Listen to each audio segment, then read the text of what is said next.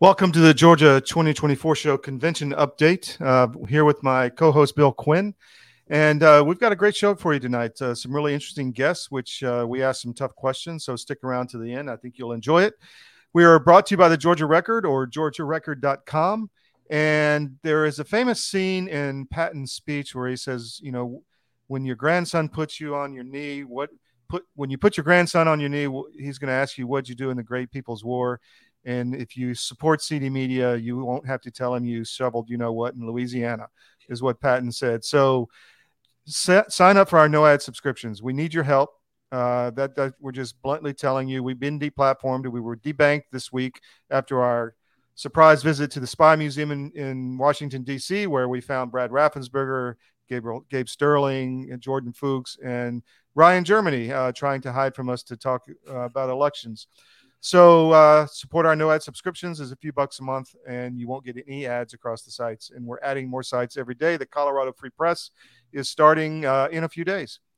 Bill, we had some interesting conversations this week. Why don't you start it off with what you want to get through today before we start with the interviews? Okay. Well, there was, as you've already alluded to, there's a lot of moving parts right now. So one of our Patriot collaborators, if you will, in Gwinnett County alerted me earlier this week to something that happened at the May 17th meeting of the Gwinnett Board of Elections. Their election supervisor is Zach Manifold, and he made some startling disclosures during their meeting. Folks may remember that about a little over a year ago, Brad Raffensperger made a surprise announcement about outsourcing the voter rolls in Georgia to a subsidiary of Salesforce.com. Now, keep in mind, Salesforce is led by Mark Benioff, who sits on the board of directors of the World Economic Foundation. All of those things concerning it in their own right. So he made this announcement.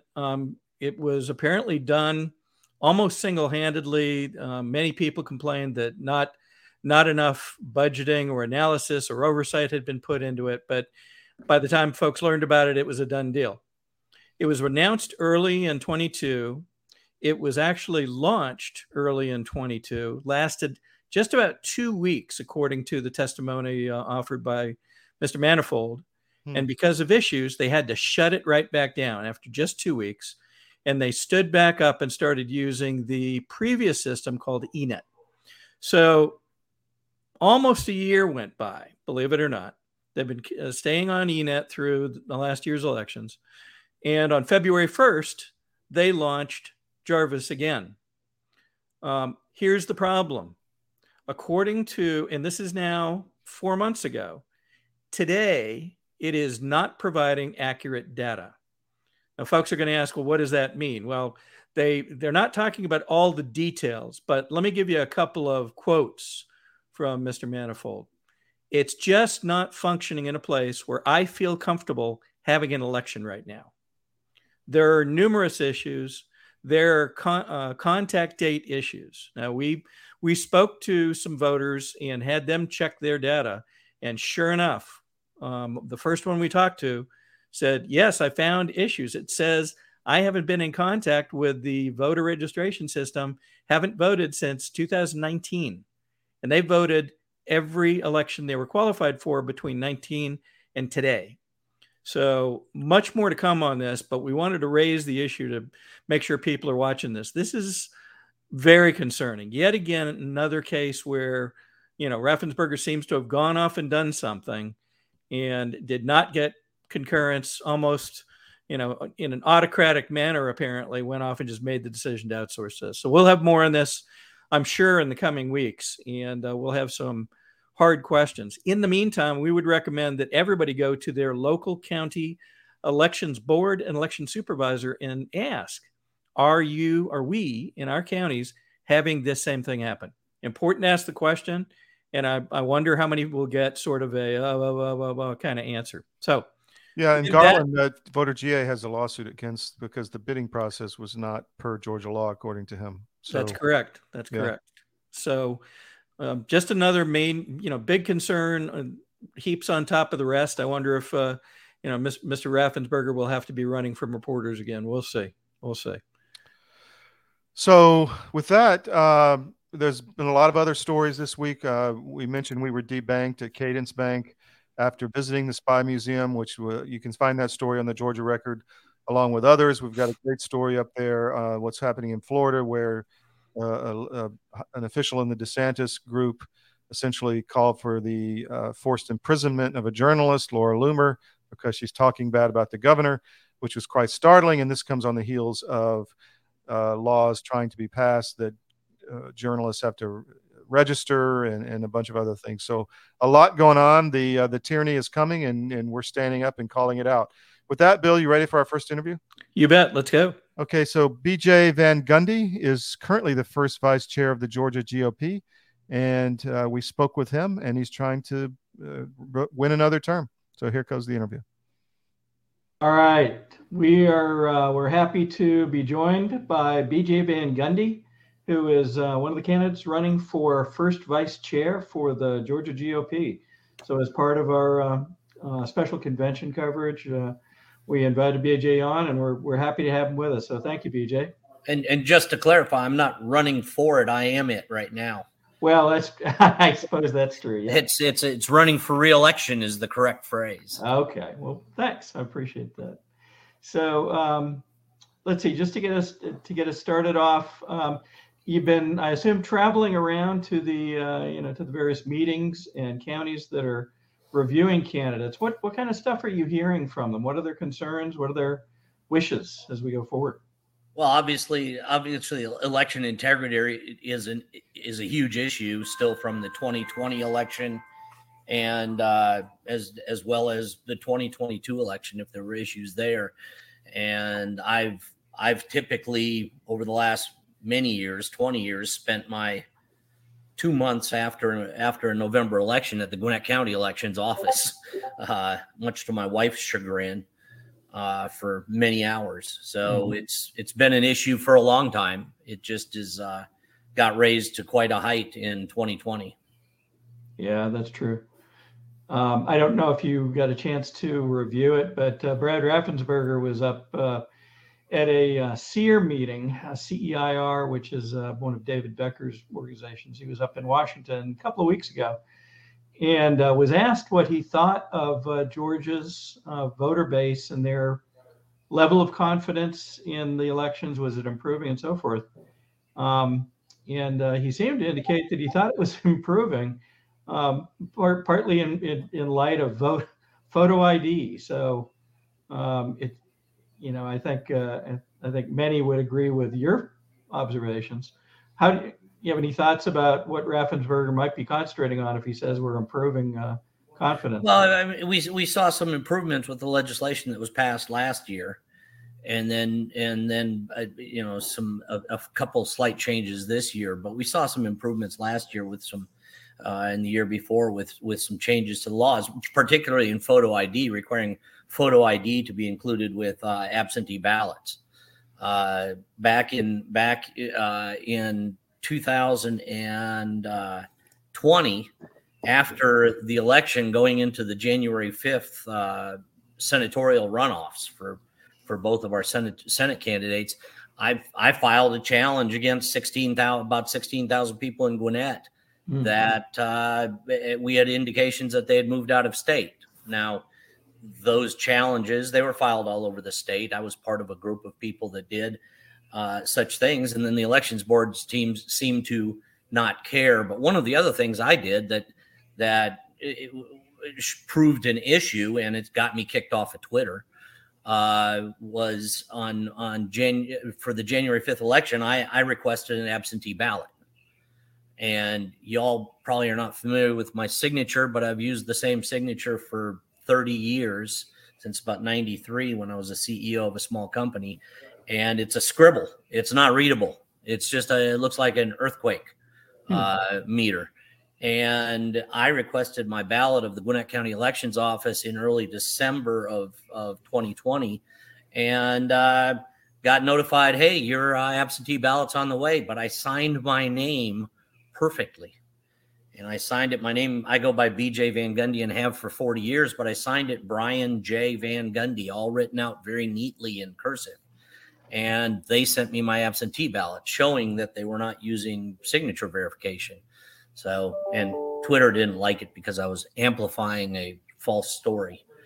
But photo ID is key because they're not using signature verification.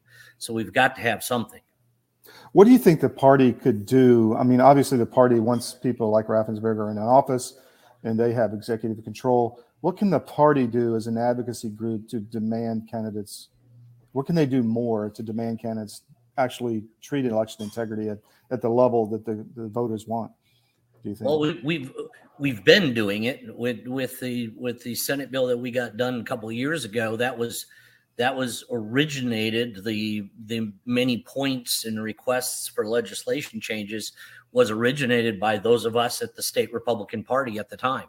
Mm-hmm. And Brad Carver, 11th district chairman, did a great job of getting that through at the time and working through that. We didn't get everything that we asked for, but it was a move forward, and we continue to fight for changes that will continue to give us confidence in our electoral base that's on the rolls. But it's unfortunate these elections offices are sucked into this concept of kicking people off the rolls that don't even live here anymore.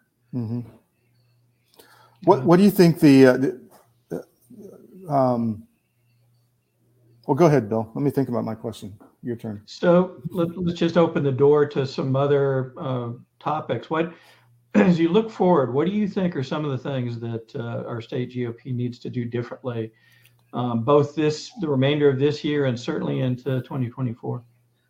I think your question has a straw man in it, suggesting that things have to be done differently. Are we talking about election integrity or elections overall? It may not even be elections. It could be their approach to because my answer to that has been, and I've been speaking around the state about this, is we came out of the 2022 election and into January with a lot of people in Georgia having, bad feelings. I had people asking me as a party leader saying, hey, well, oh man, we only have 5 extra people in the House of Representatives in Washington right now.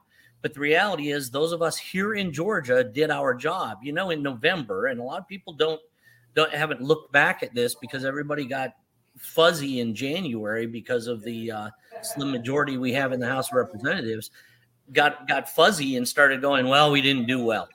Well, in November, we won every single statewide state office in Georgia. The Georgia Republican Party and our elected officials, from the governor on down to agriculture commissioner, all won. So, and we gained an extra congressional seat here in Georgia. We added to that slim majority up in Washington, D.C. So when you look at a slim majority of only 5 in Washington, D.C., it's not that Georgia has to do a whole lot of things differently. We need to continue to fight for election integrity. However, we won everything, guys. and so everybody that keeps saying, well, we've got to change things at the Georgia GOP. Well, we knocked on tens of millions of doors and made tens of millions of phone calls. And the governor's race is an example of winning by almost 300,000 votes, right? So it wasn't that we have to change a whole lot of things at the state Republican Party.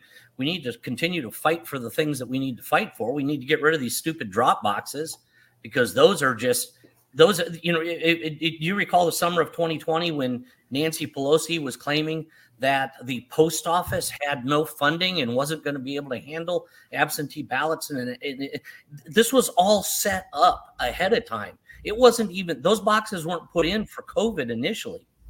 The concept was that the post office had no money and couldn't deliver things.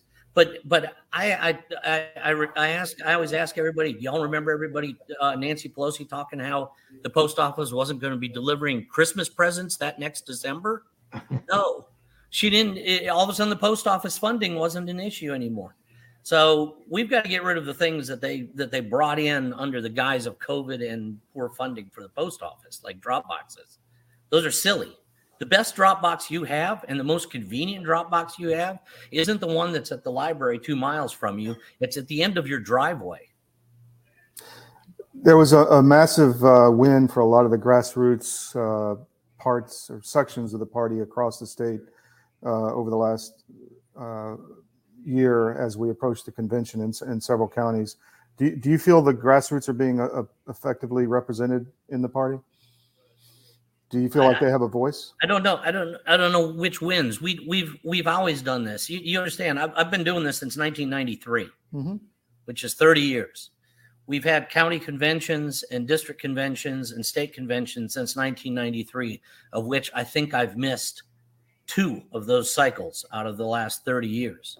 We've always done things from the grassroots. I don't know what you mean by that. Are you saying there's no,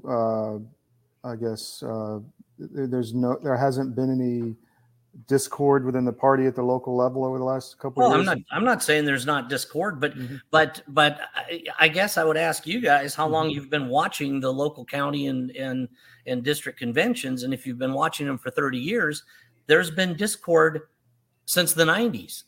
Since let me rephrase my question. Do you feel like the grassroots are getting people that are maybe not of the establishment side of the party? Do you feel they're being effectively given a voice in the party? Yes, because we have conventions. But I also don't know what you mean by the establishment. Are we talking about somebody like me who's been around for 30 years? Because I don't consider myself establishment, because I've been fighting against things for 30 years to try and get things done. So when we say establishment, I consider the establishment to be the FBI, the CIA, the NSA, and all those clowns and all those departments in Washington, D.C. that have been around for 30 years in their stupid jobs and are fighting against changes brought on by presidents like President Trump. Well, like right now, let me give you an example. Right now, state committeemen in the party cannot get lists of other members of the committee in order to contact them to effectively prepare for the convention. I'm not aware of what. Describe that better to me. They can't. Members of the state committee, which there are how many? Do you know? Several hundred, right? I mean, I don't know the exact 160. Yeah. So it's not several hundred. It's only 150. But all of the state committee members are able to know who the other state committee members are. That's not true. Now, the list that's not available to everybody are the lists of the delegates to the state convention, which are available to those of us like me who's a candidate. And we all sign a document that says, I will only use this for my use for campaigning for my office. But as far as the 160 members of the state committee, that list has been put on the internet in the past. Then we had people request that it be removed. It was put on as an Excel spreadsheet. But state committee members are perfectly able to find out who the other state committee members are. I know one, and I'm just speaking off one that contacted us, and she received a reply. We are not sharing the state committee list. It was elected in an earlier meeting. The list would not be shared. If new business allows, we can take it up. You can tell me who that is and how I can help them out. But I would suggest that it was Susan Oprasuth dealing with Karen. Okay, and she asked for a copy of the delegates to the convention. No, the other people on the state committee, the other 160 in order to contact them. Well, that's probably an issue that needs to be raised to those of us with the state executive committee that would remedy that. But I think an anecdotal story is sometimes, I'm a data guy, and I use trends and data points more than one data point to determine that something is. Well, I think this has been an ongoing issue over the last several years since 2020, that people can't get information in order to effectively communicate with other people in the party. Okay. I think state committee, I believe state committee members should be able to have a list of other state committee members from across the state and be able to contact them and talk to them. Yes. Great. Well, how would, so I'll put Susan Oprasuth in touch with you, and maybe do that. Get resolved prior to the convention, because we're trying to let me just say that there is some, for lack of a better word, discord within the party among certain groups that they're not being able to campaign and get information effectively. Like the rules of the convention, I believe, are not public at this point to the people in the party in order to see what is going to happen at the convention. Sure. I guess as far as the rules of the convention are, the convention is governed by the rules of the state of Georgia Republican Party and Robert's rules, where the state of Georgia Republican Party rules don't apply. I'm not sure what rules and the rules are, and typically for conventions, the rules are published on a program in advance, such as each person running for office shall have 3 minutes to speak or something like that. But as far as the rules of the convention, I'm not sure that those have ever been published in advance, nor they're run by Robert's rules in the state of Georgia Republican Party and according to the call that was put out in January. Bill? So there's a number of folks now on the docket to speak, and some folks are kind of noting who anteed up for this, and they're looking at the current GOP polls across the country. The latest one came out of West Virginia, shows Trump at 54%, DeSantis at 9%, Pence at 5%, Scott's in there at 4%, Ramaswamy's at 2%, and Hutchinson's at 2%. Are you at all surprised that Ramaswamy, Hutchinson, and Pence decided to come to Georgia? It seems an interesting choice, perhaps. Well, they intend to run for president of the United States, and Georgia is one of the states. It's an opportunity for any of them to get their message out, as is for Mr. Trump to get his message out again. I mean, and so I'm not surprised that they're coming. It's a stage to be on in front of a bunch of activists. It's a good place for anybody to be. Yeah, probably so. So last question for you. So for folks that would like more information on your candidacy and your background and so forth, do you have a place that they should go to get that information? Well, they can come to my Facebook page. They can call me at 678-520-0807, my cell phone number. I'm not an unknown around the party. My numbers are well out there. They can email me at bj@vangundy.gop. Always happy to talk to people. I talk to people a lot all day long. But can I let you know why I'm running again and why they should vote for me? Please. Okay. Here's the deal. We're gonna have a brand spanking new state Republican Party chairman this year. It's going to be one of 3 people. 2 of those people I know very, very well, and they're very, very good friends of mine. I don't know Mr. Futch very well, but I know the other 2 very well. They've been friends for 20 plus years. With a brand new state party chairman, it's similar to Delta putting a brand new captain on a 737 Pro Max airplane. When that guy first is going to fly that 737 Pro Max and he walks onto the plane, he will be very relieved to have a co-pilot that has flown that plane in the past. And I believe with my 4 years as a county Republican Party chairman, my 6 years as a district Republican Party chairman, my 4 years as second vice chairman of the state, my 4 years as assistant secretary of the state Republican Party, and my 2 years now as first vice chairman that I currently am, I'm qualified to be that co-pilot. It's being first vice chairman is a person that has to fill in for the chairman if the chairman's not available to run meetings or to know what's going on. Someone that has never has been a county chairman for 2 years or has never held any of those positions really should work their way up to those positions and get themselves some experience in order to be the number 2 Republican in the state of Georgia. And I believe I have that experience, and I am qualified to be in that number 2 seat. How can people help your campaign? What do you need from people out in the audience? Well, they could send me a bunch of money. That would be awesome. But ideally, I just need them to, when they come to the convention, I look at a person sitting in a chair, and they have 8 other chairs around them. If you look at a 3x3 type grid, and if they can, get the 9 themselves plus the other 8 to vote for me, that would be great. I appreciate any help and support, in getting reelected. These are volunteer positions. My wife has always pointed out, you don't get paid for any of these positions. And in fact, it looks like it's about a negative 500 salary every month.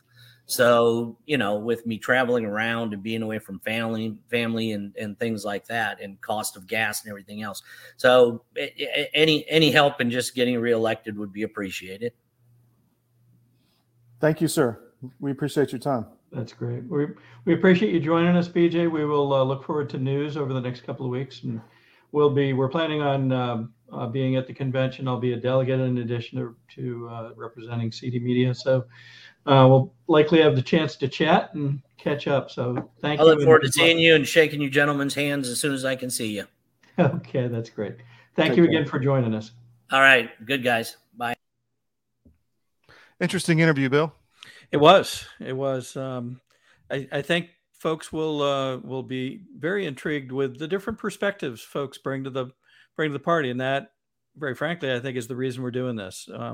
Longer venue than some of the counties are able to provide, and a lot of people can see the same answers to the same questions, and perhaps build a more robust impression. Yeah, and we just want to talk about issues that need to be talked about in the party and provide transparency. I think that's the mission of the Georgia Record. So I'm looking forward to our next interview. Ken Carroll is running for second vice chair, I believe. That's correct. GOP. He's another longtime GOP operator in Georgia. And here we go. Okay, we are delighted to be joined by Ken Carroll. Ken is running for second vice chair of the Georgia State GOP. Along with my colleague and boss, Todd Wood, we will get a chance to chat with Ken about his background and so forth. So thank you for joining us, Ken. Listen, it's a pleasure to be here. I appreciate you having me on. You bet. So as we get started, maybe tell us a little bit about what your aspirations are and hopes for the position, and what you think might be the appropriate goals for the state GOP as we get going into the remainder of 23 and into 24. Sure. I've got three main focuses that I want to look at. Of course, the main thing the second vice chairman does is he helps the chairman, whoever that may be. And I could work with any of the three candidates. But the three things I'm really focused on, number one is messaging, because the state party messaging is nearly non-existent. And we need to defend our candidates, the party, and the party members. We've been defined by the Democrats and the media, and they're never going to define Republicans in a way that any of us would think looks halfway fair. So we've got to define ourselves. That's the first thing. Second thing, everybody talks about unite, but let me be very specific. It can't just be a slogan. Bill, let's say you, Todd, and I all support a different, let's say, presidential candidate. Well, we'll slug it out in the primary, but at the end, whoever that nominee is, we all three need to get behind that person and push them to victory. Because the only road to the White House that's feasible for a Republican is through the state of Georgia. And we have got to win Georgia for the Republican Party. The third thing is simply electing Republicans. That's the main reason the party's here. It's what we have to focus on. So those are the things I'm looking at. And what I want to do is, I do want to push that messaging. I want to start doing roundtables with the young Republicans and college Republicans. Let's talk to them instead of trying to figure out how to reach their peers. Let's ask them. They know. What apps are going to be best? What messages are going to work better with their generation? We need to implement that, and then we need to work with them to make sure they feel at home inside the Republican Party as well. So messaging is key for me. We can walk and chew gum at the same time. There are other things we can look at, but those are the three things I really want to focus on. Okay. As we get forward toward the convention, what we're hearing is there's going to be a very high percentage of folks that have not attended one of the state conventions before. How would you advise these folks that are first timers to focus their attention? I guess one of the things we've said in the past is, you look at TV coverage of many conventions, and it looks like a whole bunch of people in in a room and they're all looking around at all the shiny objects. They don't know what to focus on. What would be your suggestions? Well, first of all, I agree with the way you stated that. It does look that way. And for a lot of people, it's what they do. I would say that, first of all, keep an open mind, absorb things, be a sponge. Go out, meet people from other parts of the state. Go ahead, and because politics is not about networking, politics is about relationships. Build some relationships with other people at this convention so that going forward, you have contacts and you can get other perspectives on it. But the main thing I would do, if I were brand new, I would be really focused on the candidates and the rules changes. Read everything you can about the candidates. Read what you can about the rule changes. But be willing to be persuaded. If somebody makes an argument you haven't thought about, then you need to take that into account. Rule changes is an interesting topic. A number of folks have asked about that. Are the proposed rules for the convention released yet? Do you know? I don't know if they've been released. The main focus is on a proposed rule that may or may not come out of committee. I don't know if it will or not. And that proposed rule change is that the convention delegates would be able to decide who can and cannot run as a Republican in the future. And I find that, I'm not an attorney, but I do love the U.S. Constitution, and I don't think it's constitutional for us to do that. I remember we had to pay out, if you remember David Duke, the Ku Klux Klan guy that wanted to run on the Republican presidential ticket in Georgia, we denied him the ability to run, and we wound up paying him a lot of money. So we lost that suit. I'm afraid we would lose any other suits. And the truth of the matter is, if we say you can't qualify as a Republican, it doesn't mean somebody can't go to the Secretary of State's office and still qualify as a Republican. So I don't see the purpose in it, but I don't like the idea of a small group of people being able to decide for the entire state. Well, would it be a small group? Is it the convention delegates, or would it be executive committee, or what is your understanding where it stands? Yeah, that's a good question, Bill. It would be the convention delegates. However, you're talking about 1,500 at the beginning of the convention or 1,800. So by the time you got around to voting for it, you could have maybe 751 people decide that a person shouldn't run as a Republican, and that's all it would take. I'd rather let the people make up their minds at the polling places, rather than have a relatively small group of people compared to the population of the state make that decision. Yeah. You had mentioned earlier on messaging, and I think from what many of us have heard in meetings around the state, communication certainly is a big deal.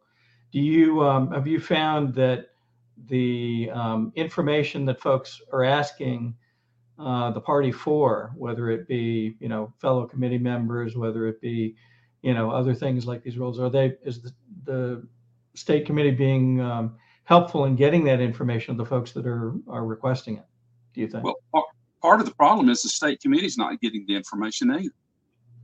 The state committee is supposed to be the ruling body of the Georgia Republican Party in between conventions. What I have found, and recently this has changed, maybe because I've been talking about it, but state committee members don't even get a list of other state committee members and how to contact them. Now, how are you going to be the ruling body of an organization if you don't even know who your fellow members are on that committee?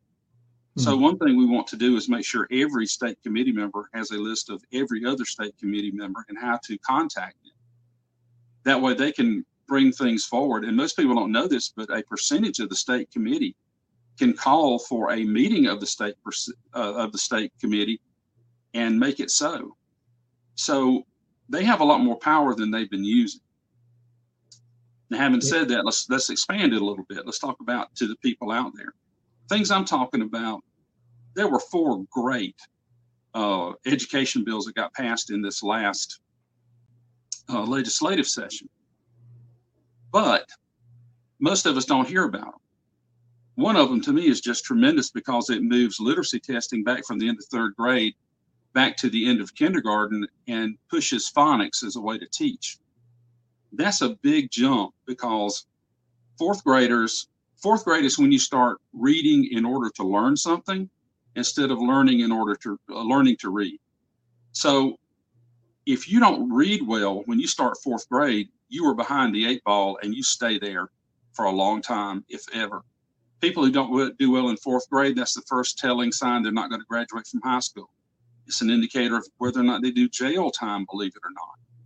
So if we wait till the end of third grade to test them, we're not going to get them caught up. But if we start looking at kids at the end of kindergarten, that gives us 3 years to get those kids caught up to where they need to be, so that when they hit fourth grade, they can do well.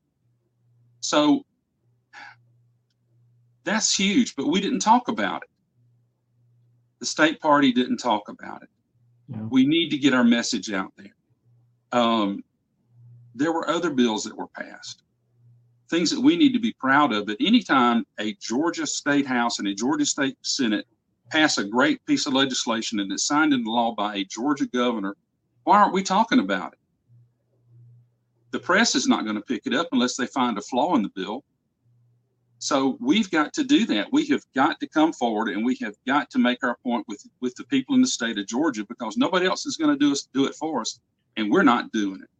Yeah. So we need to get out, and we need to do that, and we need to teach what the Republican Party is to people, and we also need to teach what the Republican is and isn't to our newer members, because they don't necessarily know. The burden is on us, and we've got to do a better job. Given what you shared about education, and I share the concerns. I mean, I think the last number I saw showed Georgia in the bottom third of the states in terms of outcomes in education. Were you surprised that the school choice bill didn't pass? That seemed to be early on almost a no-brainer for many people. I'm somewhat surprised. I will tell you, I think the holdup very often is from rural counties. Because they don't want to undermine their schools. Whereas in the city, in the metro areas, I think there is more of a call for that, and it's discussed more. Mm-hmm. It's not discussed as much in the rural areas, and I don't think that people were really calling on their state rep and their state senator to push that bill forward. And I think if you go back and check the votes, I think the rural part of the state is where we fell down on that. Yeah. You would think there'd be workarounds for that, but we will see. I think from what I can tell, there's going to be a lot more attention on it as we approach the next session. Todd, did you have something? Yeah, sorry, I had a mic problem there. Ken, do you think that there seems to be, we're hearing a lot of, for lack of a better word, discord among some of the local levels at the party. Do you feel like the grassroots are being representative effectively in the party and allowed to get their voice out? There are two sets of discords, Todd. Mm-hmm. One of them is between the state party and the grassroots. Mm-hmm. That's very real. We all know it. I mean, you guys see it, right? So again, working with the state committee, that's 150 people from around the state. Having those people out there so that they make a difference and getting them to reach out to their constituents, I think gives a greater voice to our grassroots people. I think that's part of it. I think that we've got to start talking to each other and not at each other. And people forget, but for those of us who have been around for a while, you and I could disagree vehemently on some bill, but as long as we remain civil and talk to each other and agree to disagree, the next bill that comes down the line, we could be allies on that. Nothing should stop us from being able to do that. And part of that is just speaking to each other respectfully. And a lot of that has to do, the state party's got to do a better job of that and not ignoring people. And for that matter, the grassroots and the state legislators have got to reach a better understanding. But you have to understand something. If you're a state legislator and you got elected with 70% of the vote and you go to a local GOP meeting and people jump all over you, they're going to do the math. And they're going to say, I could get elected without these people. Now, the local GOP brings a lot to the table. Let's be quite honest. It's in terms of organization and other things. And I think sometimes our state legislators underestimate that. But I also think sometimes our local people overestimate where they stand too. And again, the key is to talk to each other, not call each other names. Talk to the person. You might learn something. And that goes both ways. So, yeah, there's a divide there. There's also a divide between the state party and our elected officials, and we all know that too. There seems to be a lot of calls for unity, but in a lot of people's mind that we're hearing, that unity is very one-sided, like believe in what we want, or, you know, you're disloyal or you're not unified. So I agree with you. I think I don't see that getting better going into the convention. I see it getting worse from what we're hearing on the ground. I'm optimistic, but I may be overly optimistic, Todd, to be honest with you. Yeah, there are definitely communication problems there, but we just have to get people to listen. And maybe we need to do some seminars on effective confrontation with people, because we have to remember there's something you want to get. And let's take school choice as an example. If you're wanting to get the school choice bill passed, calling your legislator, saying I'm for school choice and calling your legislator names is not the way to get it done. You have to persuade them. You have to bring forward your facts. You have to be respectful so they'll listen to you. I don't mean bow down to them. I just mean be respectful. And you've got to be willing to listen, because sometimes there are things going on that we don't know about. And so always have an open mind and listen. And I'm not saying we're all going to sit around and sing Kumbaya together.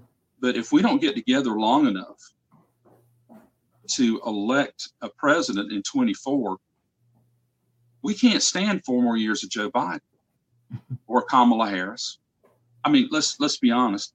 Every day our institutions are getting ripped down more and more.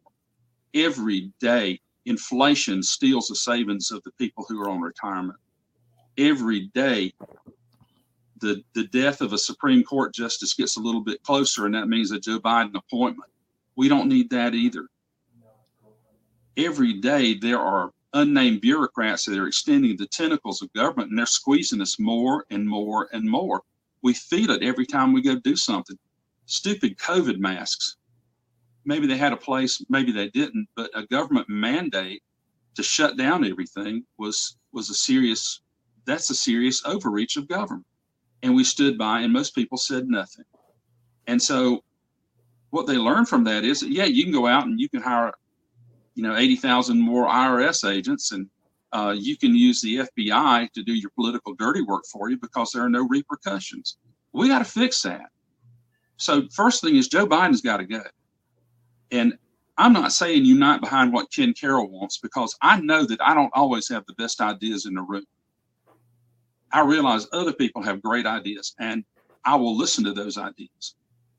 We do need to unite behind our party, though, and push our people forward. Whenever we come up with a presidential nominee, that's the time to just suck it up and push that person forward. The worst Republican on his or her worst day is better than the best Democrat on his or her best day. And if anybody doubts me, I just want to say two words: Joe Manchin. That's interesting. You bring up nominees. I was looking at the West Virginia poll for the GOP nomination, and they're showing in the last few days Trump at 54%, DeSantis at 9%, Pence at 5%, Ramaswamy at 2%, and Hutchinson at 2%. So one of the questions we asked earlier is, are you surprised by especially Pence, Ramaswamy, and Hutchinson electing to show up and speak at the Georgia convention? No, because if they're going to go through with it, this is the place to be. Also, having said that, it's a long months in a political campaign is an eternity. And it's a long time between now and the Georgia primary, for example. Everybody deserves to give it their shot. But I do not want to see a Mitt Romney who comes out and says, well, I just can't vote for Donald Trump.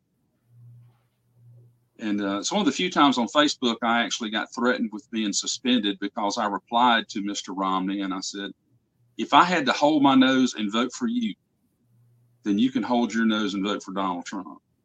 I also may have called him a name or two, but we can't just, Mitt Romney was all for us being united when it was united behind him, but we've got to be ready to be united behind whoever the nominee is. And I will do that. And like I said, if I can hold my nose for a Mitt Romney or a John McCain, then I can certainly support anybody in this field if they're the nominee. And let's give them their shot. Let's see what they have to say. Let's choose wisely. And then whoever we choose, we need to get behind them and we need to push them just as hard as we can push them. That's all I got, Bill. Okay. Ken, for folks that want to learn more about you or perhaps help in some way, how should they reach out to your campaign? Let's see, somewhere here. Yeah. I have a reminder.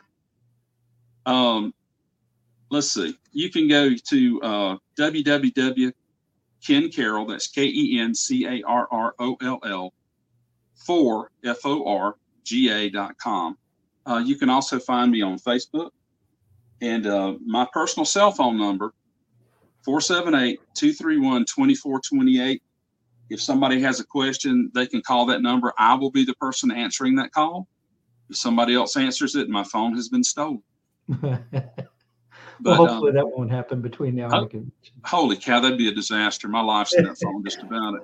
But I enjoy talking to people. I want to hear what their concerns are because we need to address those because we have all, when the time comes, we've all got to work together to make this happen. And we need to grow this party. We need to be willing to unite behind a candidate once that candidate is arrived at. And we've got to do a better job of communicating. We've got to tell our story our way so that the American people, especially people in Georgia, can hear that story. And I want us to do that. And you guys are helping get the word out, and I appreciate you for what you're doing. You bet. Well, we appreciate you joining us today.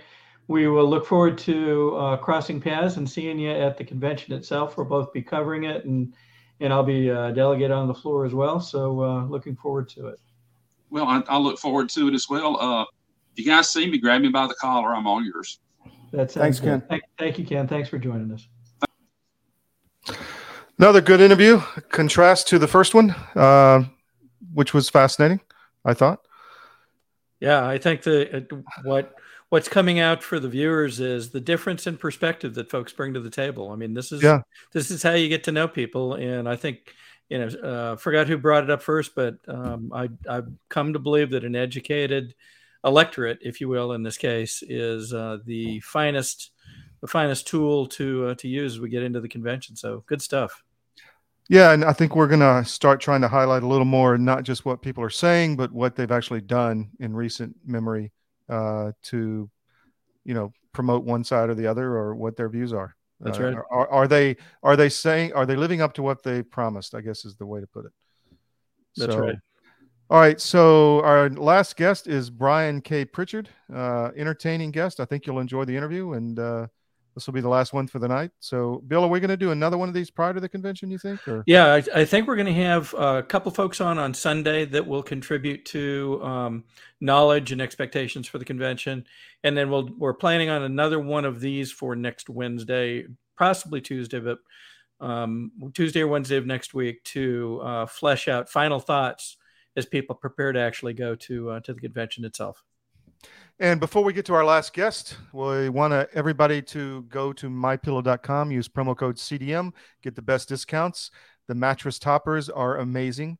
I flew helicopters back in my previous life, and I have back problems from vibrating very solidly for 14 hours at a time in an armored seat for years. So didn't do my back very good. And the mattress topper that Mike Lindell has built is simply amazing. I have the whole sleep system, the sheets, the pillows, the comforters, the duvet cover. And when you get all that together, it's like sleeping on a firm cloud, and it's just fantastic. So check out mypillow.com. He's got 600 products. Don't support the big box retailers. Use promo code CDM. Help support CD Media. Outfit that new bride, that new college graduate, because they're going to need towels and sheets and all that stuff. And don't get them the Chinese stuff, which on the second time turns yellow when you wash it. So with that, I'm going to bring in our last interview. All right, we are delighted to be joined today by Brian K. Pritchard. Brian is running for first vice chair of Georgia's GOP. And we're thick in the middle of all the campaigns and wanted to have Brian join us today. So, Brian, thank you for making time. Thank you. I appreciate it, Bill. And thank you, Todd, for having me this today. So I guess to get us started, how did you come to decide to run for this particular position? What do you see as the challenges, if you will? And let's start there. All right, let me say this, Bill. First of all, I'm a lifelong Republican, and I grew up Republican. My dad was a delegate to 3 national conventions, grew up going to Republican parties. I like to always open up with everything saying I am an original young Republican. My first memory of a Republican event is 5 years old at the county fair when my dad told me to hand a comb out that said vote Republican to people that passed by. We have been in the Republican Party our whole life since the late 1800s, the Pritchards. I have been involved in North Georgia. I'm in the 9th District. I helped create a group called the Power of Five, 5 Republican parties here in North Georgia: Pickens, Gilmer, Fannin, Union, and Towns County. They all came together and we put this together. We've had several political events. I moderate debates, and I'm going to get all the way through what you're asking. I moderate debates. I've probably moderated about 45, only Republican debates in the primaries. Democrats seem to stay away from me and won't enter in the debate zone. So I've moderated about 45 debates, and I moderated the one with 2 hours, the only one where Brad Raffensperger, Jody Heiss, TJ Hudson, and David Bellal for about 2 hours in that. So the point is I have been involved in North Georgia politics for years through all the small Republican parties, through the 14th and 9th, some in the 10th. And I watched what happened in 2020. I watched what happened. I mean, for me, 2020 was stolen. That's just the bottom line. That's what my button says on the front here every day of my broadcast. 2020 was stolen. It was weaponized with COVID.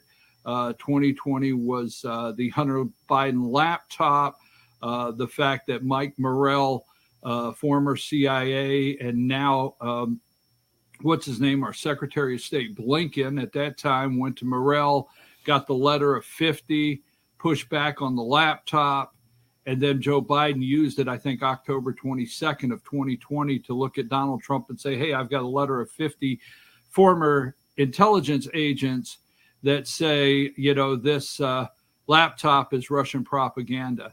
The fact that the FBI got involved with the social media groups as they did with Twitter, being the guy with Sussman and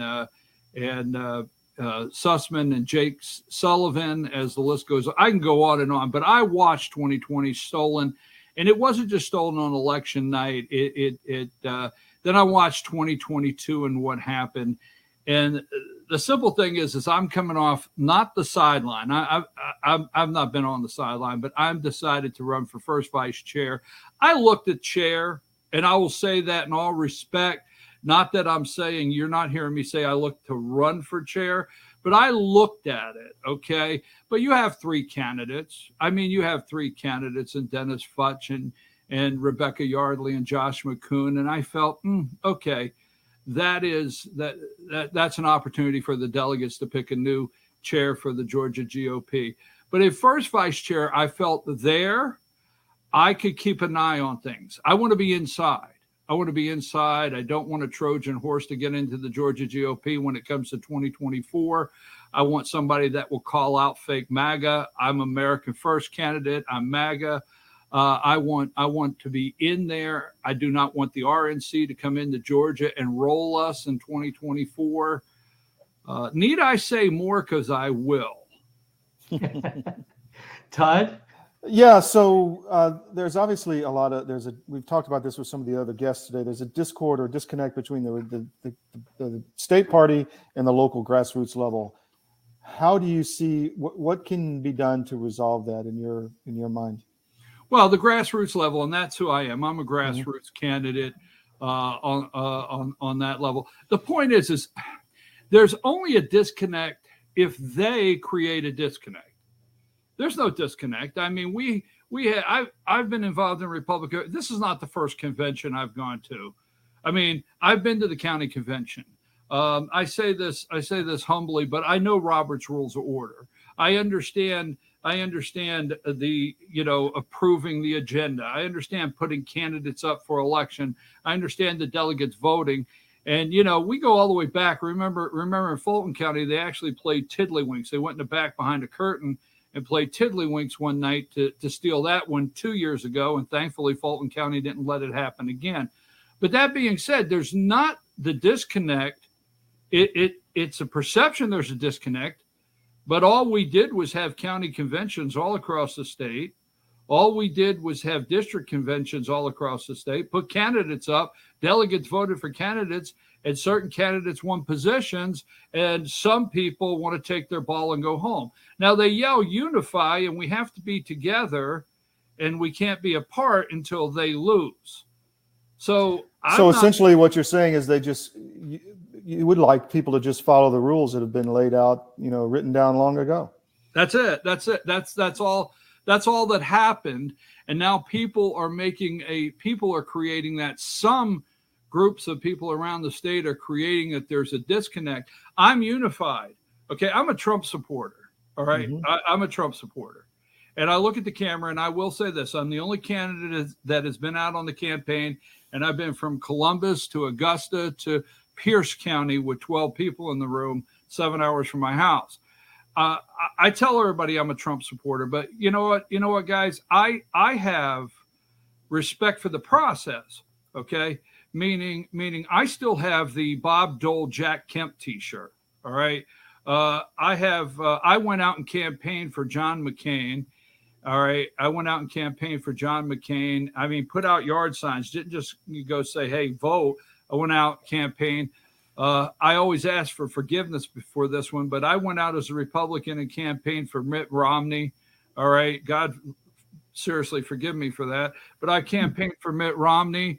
And, it's just like I tell people, if I didn't leave the party then, I'm sure as hell not going to leave the party now. So what I'm saying is we are unified. It is a group that wants to make it look like we're some fringe right. And I Joe Biden calls me ultra MAGA, fringe activist, all kinds of names. We are unified in Georgia. You need to know that we are unified. We're ready for 2024. This is just a group that's trying to create this, what I would call chaos, to make it sound as though some mega right took this party and there's no coming back. That's the furthest thing from the truth. We are unified for 2024. And, I can go on and on about that. And I'll look at the camera and tell you, I've told people the reason I say this, I'm a Donald Trump supporter, but whoever the voters choose to be the nominee, I will go work 7 days a week. And the people that know me know that, and you guys could check some people. I will work 7 days a week to get our nominee elected, because you see, guys, there's no plan B here. There's no plan B. I'm not going to guess this, Todd and Bill, but I'll go ahead and throw it out. I'm 58, and we've always said, okay, we didn't get them now. We're going to regroup as Republicans. We're going to come back. And then we hear this is the most important election of our lifetime. You see, guys, there is no plan B. There's only plan A to win in 2024, or the Biden administration and the deep state finishes this country off. Totally. And I like to add to that there's no benefit of the doubt either. When you see people that are not standing up for the truth or doing the wrong thing, I mean, you need to look at their consequences of their behavior and make a call right then, not just, well, maybe they don't understand or whatever. I mean, there's a reason people are not against this debt ceiling bill when they should be, et cetera. Yeah. Right. They're not against the debt. There's no such, There's no such thing as a default. That's why the news. If you ever watch Janet Yellen, every interview she gives, and I study her every interview, the media, I call it hashtag deep state corporate corrupt media. They will continue to say the catastrophic effects of a default. And Janet Yellen will always say, yes, there's a day coming soon where we can't pay our bills. Because the only thing we can't do, guys, is pay the bureaucratic select bills. That's not debt. We have the money to pay the debt. We have the money to pay military. We have the money to pay Social Security. We have the money to pay Medicare. After that, it's selecting to pay this behemoth in DC swamp of civil servants that they've put 100 and 200,000 and some still not reporting back to work. So this is all a manufactured crisis. Once again in America, a manufactured crisis. But the truth is, what are they hiding in this manufactured crisis? There's things like grooming our children and what's taking place at Target and some of the others. Sorry, guys, you got me all wound up. No, it's all good. I think we're aligned in a lot of those interests. You know, I laugh when I'm on the Miami-Dade GOP. I grew up in Georgia and I spent a lot of time in Buckhead, et cetera. I actually was on the John McCain steering committee in Georgia, but back in the day, forgive you. I know. I please forgive me. But I'll have people say, well, where were you 10 years ago at the convention or 20 years ago? And I said, well, I was flying SEAL Team 6 around. You know, I mean, people, you can contribute in a lot of different ways. And just because you're new to the party or new to that county does not mean you are not to be, respected and given a voice. And I think that's what pissed people off. Well, I've been asked. I'm not a chairman of our local party. Frank Wood. I live in Fannin County, Georgia, up here in Blue Ridge. Okay, Frank Wood is our chairman. I work with all the chairs across the state. Especially in North Georgia, and I'm not a party official. And I've had people say, well, if you haven't been a party official. I send out emails, and as I've told people, everybody's asking my plan. What is your plan as first vice chair? Well, to get into some detail, I do own a media marketing company. My wife and I own a digital marketing company. We do it every single day. We understand geofencing. We understand. I will not look at the camera and tell you I quote totally understand AI, because actually that's still in a wheelhouse of only a handful of people that truly have their finger on that. But I do know what's coming before us. So I know what we have to prepare for as a party to get the win. But I haven't sent out to the delegates an email with 16 points saying, here's my 16-point plan, because I'm running for first vice chair. I'm not running for chairman. Okay. So I do have plans. I have talked, and I'll tell you this, and I've put it in many of my speeches. I have talked to all three candidates running for chair, and I have pledged to them to work with them. I went to all three candidates and said, if the delegates choose you to be the next chair of the Georgia GOP, you have my commitment. I will work with you for first vice chair. Just look at me and tell me that I will be part of the plan, putting things in place. You will listen to my ideals and we will talk.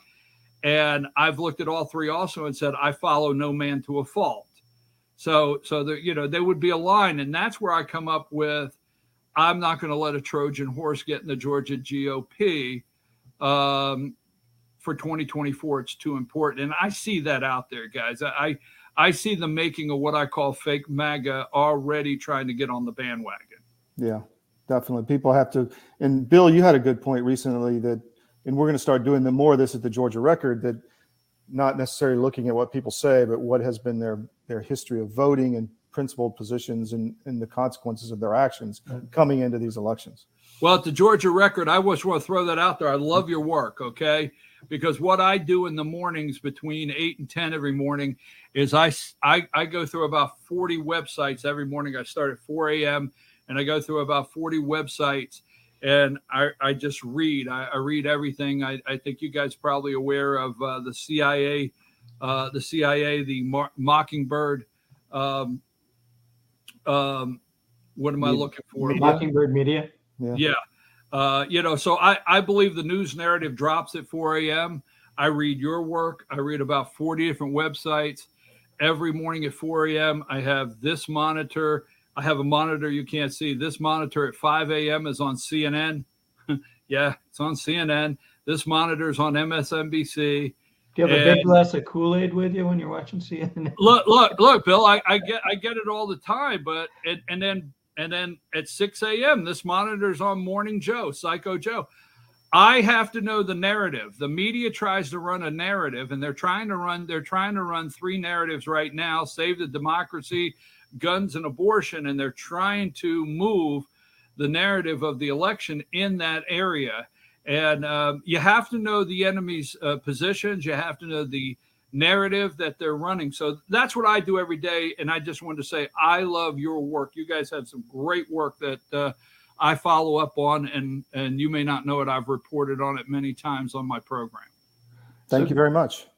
Very kind of us. So as you look at the folks that are going to be attending the convention, I think we maybe touched on the fact that a lot of them are going to be first timers. They haven't been to one of these things before. And to the point we just touched on, a lot of this comes down to judging people's real intent, their real plan going forward. And so as you think about who's doing what, silence, inactivity sometimes is as important or as telling as the things people actually do.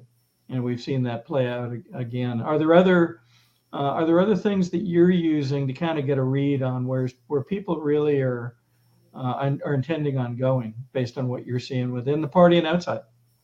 Well, let me say this. I have traveled everywhere that I've been invited. If the calendar's empty, I haven't counted delegates. I mean, some candidates, I understand you're going for the W, you're going to count delegates, but I'll give you an example. Pierce County, Georgia is not far from 7 hours from the house, and they called me up and said, will you come down and speak to our GOP?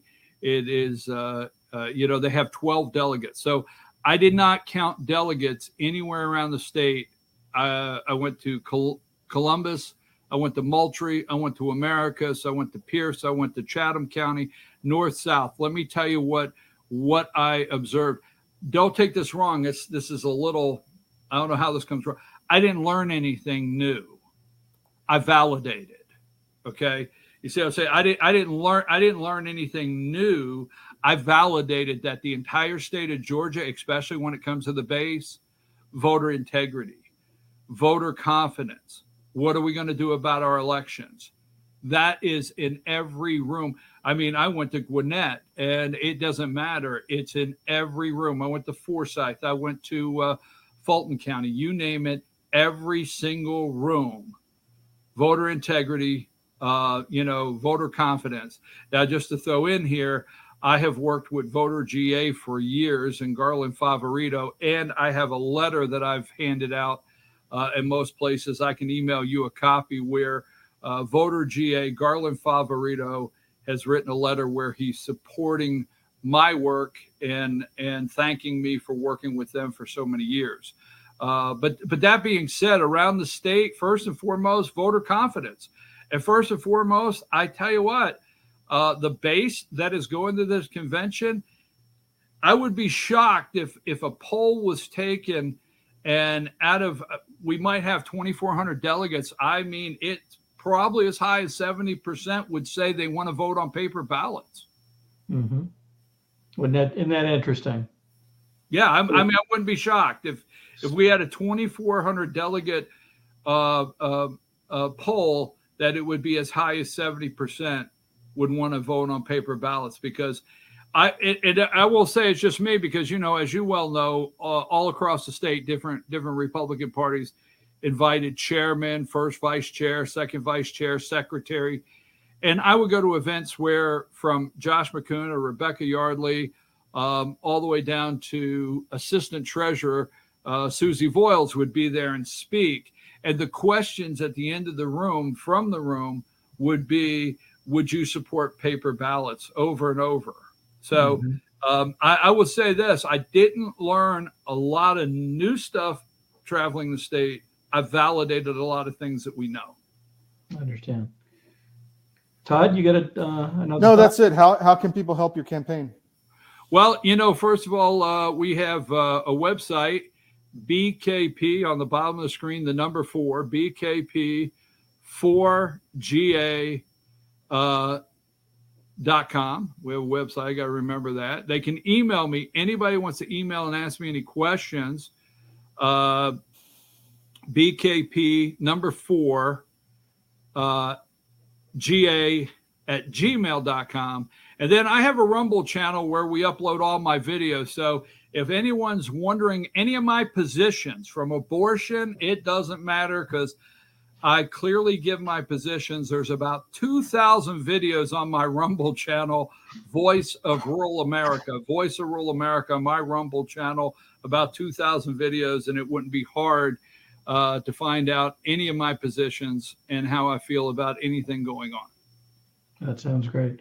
We'll be supporting the convention, both from a media standpoint, and I'll be a delegate as well there during the convention. So we'll look forward to crossing paths, hopefully, Brian, and getting the latest on your observations as we actually get into the fray, as it were. So thank you again for joining us. I can't thank the two of you enough. I appreciate it. And I look forward to your work. Great work, guys. And I look forward to continuing to be able to use your work and your breaking news on my program on a daily basis. Thank you very much. Thank you. Take care. Great show, Bill. Thanks for your help in putting that together. You bet. And, you too. We'll be there. Get back again Sunday. Please check out our no ad subscriptions. Help us out. Support for media. Turn off Fox News and support CDM. You got anything else, Bill? No, that's it. Just watch for more announcements as things come out. I have a funny suspicion we're going to see some increased interesting things between now and June 9th, 10th. So stay tuned, stay with us, and we'll bring them to you. Put the Georgia Record in your daily scan along with CDM.press. Thank you very much, and we'll see you Sunday.